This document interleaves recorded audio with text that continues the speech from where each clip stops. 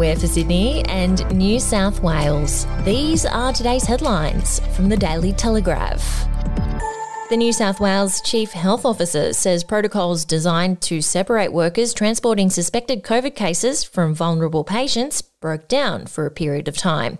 Dr. Kerry Chant's admission follows the Daily Telegraph revealing a healthcare worker was used to transport an aged care resident after working with sick return travellers.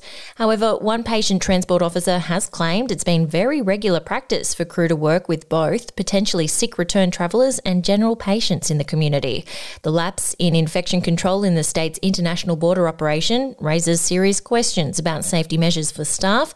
Dr. Chant has apologised for the issue and it's since been rectified. And if you'd like to read more on that story today, you can take out a subscription to the Daily Telegraph at dailytelegraph.com.au or download the app at your app store. The Northern Territory has removed the majority of Greater Sydney as a coronavirus hotspot, meaning people won't have to quarantine when arriving. NT's Acting Chief Minister Nicole Manison made the announcement effective today. The list of hotspot suburbs in the Northern Beaches area, defined by suburb and postcode, will be listed on the Territory's coronavirus website.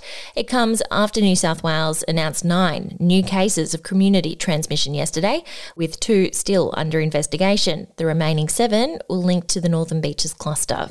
We'll be back after this. News doesn't have to be boring. The Brits have given Prince Harry a new nickname after yet another tell-all interview. Oh God, is it the Ginger Whinger?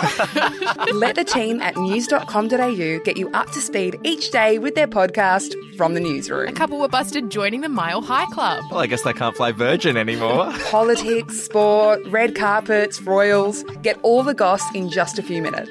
Follow From the Newsroom wherever you get your podcast from. Qantas and Japan Airlines want to form a partnership that'll see the two airlines coordinate schedules and airfares.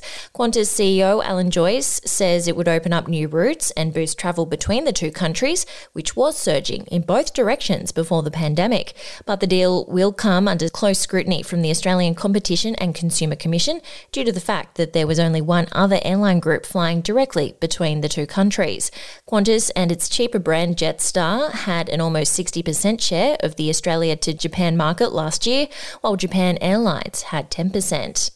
And to sport, Cricket Australia has given Sydney more time to save its Indian tests, but has drawn a line through the city's brazen bid to snatch the Gabba test as well. Power brokers are buoyed by Sydney's plateauing COVID-19 numbers, and the swift response from the New South Wales government has the SCG test still penciled in to go ahead on January 7.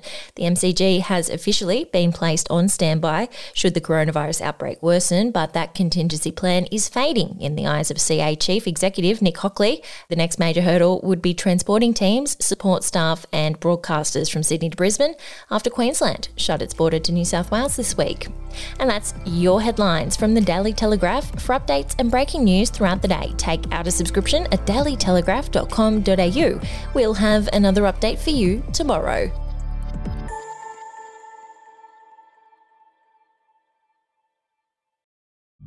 The podcast Faith on Trial looks into Hillsong, both in Australia and the US, and takes both the listener and hosts on unexpected twists and turns in the story of Brian Houston and the Singing Preachers. There are 2 incidents involving Pastor Brian. The Australian journalists uncovered a litany of alleged criminal behavior in the megachurch. Financial gifts were being given to the leaders of the church. Listen to Faith on Trial Hillsong ad-free on Crimex Plus on Apple Podcasts today or wherever you get your podcasts.